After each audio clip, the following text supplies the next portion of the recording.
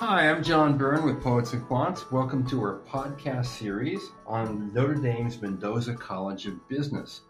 Over the next few days and weeks, we'll be talking to a number of different people at the Mendoza College about the MBA experience and business education. Give you really good insights into what it's like to go to Notre Dame for your MBA. And today we have Amanda McKendry, who's Associate Teaching Professor of Management and Director of the Fanning Center for Business Communication at the Mendoza College. Welcome. Thank you. So, Amanda, you teach a skill that is often overlooked, yet is highly critical. And yet, the interesting thing about the skill that you teach is when you survey corporate recruiters of MBAs, one of the things that they say they want most and they want more of are MBAs who communicate well. That's correct. One of the first data points that we share with students is the feedback from recruiters who place communication skills in the sweet spot. So that set of skills would be difficult to find, but in high demand. And that's exactly where communication skills sit. How do you teach communication? We all sort of take a different approach because it is such an individualized and personal type of study for students. And our goal is not to make everyone present in the same way or everyone write in the same way. Because as we know, there are many ways to be successful in both writing and speaking. What we hope to do is first help students understand their strengths and potential areas for future development in terms of their communication skills. Then we show them the landscape of the marketplace. So here are some best practices, here are some models, here are the frameworks that are at work in places of employment. And then lastly, we give them a toolkit so that they can feel successful moving forward with their next communication challenge. And is this a part of the core curriculum or is this an elective opportunity? We do have a required communication course for graduate students, although they have choices in this area. If they'd like to focus on speaking, they can enroll in our advanced speaking course. If they'd like to focus on writing, if they know that's an area that they would like to further develop, then they would be a great candidate for our strategic writing course. We also launched this semester a course we've titled Strategic Communication, where we've really taken the best of the speaking curriculum and the best of the writing curriculum and coordinated into one 7-week course for students. I would imagine that that's going to be the course taken by most people, right? Most people do take the joint hybrid. They like to have a little bit of a refresher for both writing and speaking, but we do have about 25% of our students who enroll in the strategic writing course. So we do know that students are placing a value on writing and improving their writing skills during their graduate studies. So in the hybrid course, let's pretend I'm a student and it's the first day of class. What happens to me in your course? The first day is really a model for the rest of the class sessions that follow, in that we follow a case study method approach. As in most business schools, we often will begin with a case discussion. We'll talk about the role of strategic communication. We'll talk about some frameworks that might be helpful to the students as they're working on their writing and speaking assignments. And then because our courses are only 7 weeks long, we use that first class session to also introduce the first assignment that is due. In that course, it is a strategy memo assignment where they are analyzing an authentic business problem and then articulating a solution in writing. Wow. So when I leave your course on the first day, I already have homework, and my homework is actually quite challenging, I think, because to coherently and concisely write a memo with the purpose of basically convincing another person of perspective is a big challenge, right? Well, you need to be successful at both informative writing and persuasive writing in a strategy memo. Part of the task is to lay out the facts of the case, what happened, who was involved.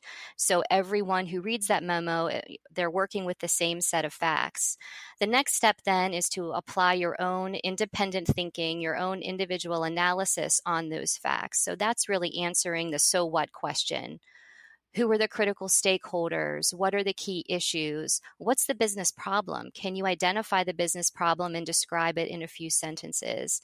And then once you've laid out your analysis, you can move to recommendations. What would you recommend the CEO does about the given business problem, or the VP of Investor Relations, or whoever the audience might be for that business writing assignment? Is brevity important? Yes, that's one of the qualities that we talk about when we ask students to think about qualities of plain language: clarity, brevity, and audience oriented. Those are the top three qualities that we stress. And of course, one of the big things about communication and teaching it, I would think, is preparing people to do a thoughtful and convincing presentation. So, where do presentation skills come into the picture? For the strategic communication course, they do two presentations. The first presentation is a business briefing where they analyze a given company based upon their choice. If they can choose a company that they're interested in, they like to work in someday, or maybe they just like to follow in the news, and they do a pretty in-depth analysis of the company. How does that company make money? What various revenue streams does that company have? What are the major competitors? What does the industry space look like? So they're going after these major questions for each company. And then the second speaking assignment is the persuasive side of it. So now we've moved on from informative, where they are trying to convince the audience that either a given business strategy was a positive choice for a company or it was a negative choice for a company. And then they provide the evidence to help support one way or the other. Now, I'm assuming you actually get up in front of the entire class and you present. Are any outsiders in the class to basically judge you? Not any outsiders. Typically, we have instructor feedback as part of the presentations, and really the most important aspect of the presentation is the peer feedback session that happens after each presentation. So after each student will deliver the presentation, we'll have one student or one classmate offer feedback on the structure of the presentation. Was it well organized? Did you have an engaging introduction? Did you have a compelling closing? Did you have transitions to guide the reader or guide the listener throughout the entire presentation? Then we have another student who focuses only on the nonverbals, and that could include both vocal qualities as well as posture, gestures, movement. And then we have a third student who only offers feedback on the visual aids. So what did your slide deck look like? Was it thought out in terms of style and design? Were the slides overly crowded? Were key takeaways obvious to the audience? So those would be the types of feedback that students would receive after each presentation. My goodness, Amanda, this is making me incredibly self-conscious. Yeah. How do the students do? I mean, based on the quality coming in, and then what happens after, at the end of 7 weeks, can you really see a major improvement? This is a point that we stress to students all the time. Students can very easily tell a difference moving from presentation 1 to presentation 2. There is an increase in the confidence level because you've already presented in front of this group. You also understand the dynamics of the assignment and the process, so you know how the peer feedback process is going to unfold. And you feel like you're getting better the more that you do it. You have to have continued practice at speaking. On the other hand, sometimes for writing, it takes a little bit longer to feel like you're improving in those areas that you want to. It's not just a matter of one writing assignment or 2 or 3. It really takes continued focus and practice every day in order to enhance those writing skills. And so that's the major difference for students going between the writing skills and the speaking skills. What kind of feedback have you gotten from the companies that employ your MBAs in terms of their communication skills? Well, one of the key questions that we receive from recruiters and employers of all types is, what are you doing about writing skills? Do you have these programs in place to address writing? And we always say, yes, we've got that covered. The students are in good hands who decide to take advantage of some of the writing courses. One of the hallmarks of the Fanning Center would be our case writing process that happens in the corporate communication class for for graduate students. In that class, students are creating their own unique individual case studies based on secondary research and in some cases primary research if we're able to conduct interviews at the various companies. But then that written product becomes part of their professional portfolio that they can take with them on job interviews. If they need to submit a writing assessment or a writing sample as part of a job interview, all of those course deliverables become helpful in those ways as well.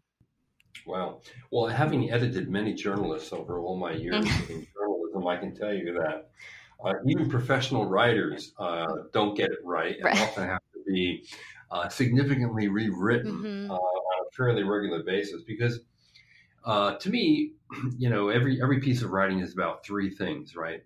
First thing, it's about the idea and the perspective you bring to it. The second thing is about the information you gather, essentially the reporting, and then it's finally the crafting of the document. And most people are really not good at all three. They're good at one, and they're kind of okay at the others when they're really good. Is that your experience? Yes, and I would say part of that depends on how much time students are spending in each one of those areas. One of the frameworks that we share with students suggests that you spend about 25% of your time in the pre-writing phase. So this would be brainstorming your goals for the correspondence, figuring out your needs of the audience, making sure you understand the parameters of the assignment or the writing challenge that you're working on. And then we suggest that students spend about another 25% in the drafting phase. The goal was to get the ideas on paper quickly. You do not need to keep all of those ideas on paper, but just to provide a space for that initial thinking and to move through that quickly. So that leaves about 50% of the time focused on editing and revising. And the revising part can be looking at actual paragraphs. Do these paragraphs hang together? Is there a coherent flow of thought throughout these paragraphs? And then the editing comes in the line by line fine tuning. Do I have my commas in the right place? Do I have proper punctuation and capitalization and all of those expression issues that go into, as you were saying, having a quality document? Do students like the course? The feedback that I receive on strategic writing is positive. One of the benefits that I often hear about is just the opportunity to have individualized feedback and coaching.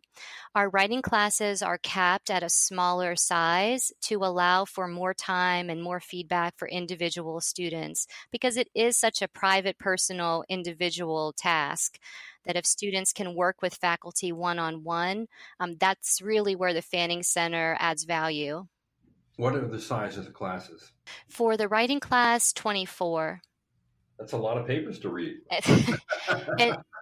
And similarly with the speaking class, those are capped at 24 as well to allow ample time for individual presentations and multiple individual presentations. Now, Amanda, come clean on us. After you read, particularly the first strategic memo, how much hair do you pull out of your head? My goal this year was not to grade on the weekends. I said I'm not going to do, but that didn't last at all because I do like to find time where I can read through several of them at once in order to be able to say, well, this stack is clearly the A pile of memos, and then this might be the B pile, and then to provide individual feedback for all of those students. Right. How unique or unusual is it to have communications in the core curriculum of an MBA program? It's not unique. And even at Notre Dame, it's been part of the history for a very long time. I mean, the center has been in existence, and we've been doing this for almost 30 years. So it's something that the university values, and certainly the Mendoza College of Business values. We work with students even before they arrive on campus. The summer before, they'll complete a writing assessment where we ask them to work through a business problem and articulate a solution in writing. And then they also respond to some questions for a survey focused on their speaking skills. But then all of that feedback helps advisors coach the students. It helps Fanning Center faculty have a better understanding of what are the needs of this particular class. Is it heavy writing, heavy speaking? Typically, about a third of the students will receive a recommendation to enroll in a writing class. And that process in and of itself makes a very unique contribution for the MBA students. All right. Well, Amanda McHenry, thank you so much for filling this in on the whole communication aspect of the program. Amanda is the Associate Teaching Professor of Management and the Director of the Fanning Center for Business Communication. There aren't many business schools that actually have a Center for Business Communication, I will add. So this is, at least on that level, it's quite unusual. And the focus on communication skills, as Amanda has pointed out, is extremely important to corporate recruiters and employers who often find these skills lacking in newly hired MBA recruits. So Amanda, thank you for participating today. Thank you. This is John Byrne with Poets and Quants. This is our series in a number of podcasts on Notre Dame's Mendoza College of Business. Thanks for joining us.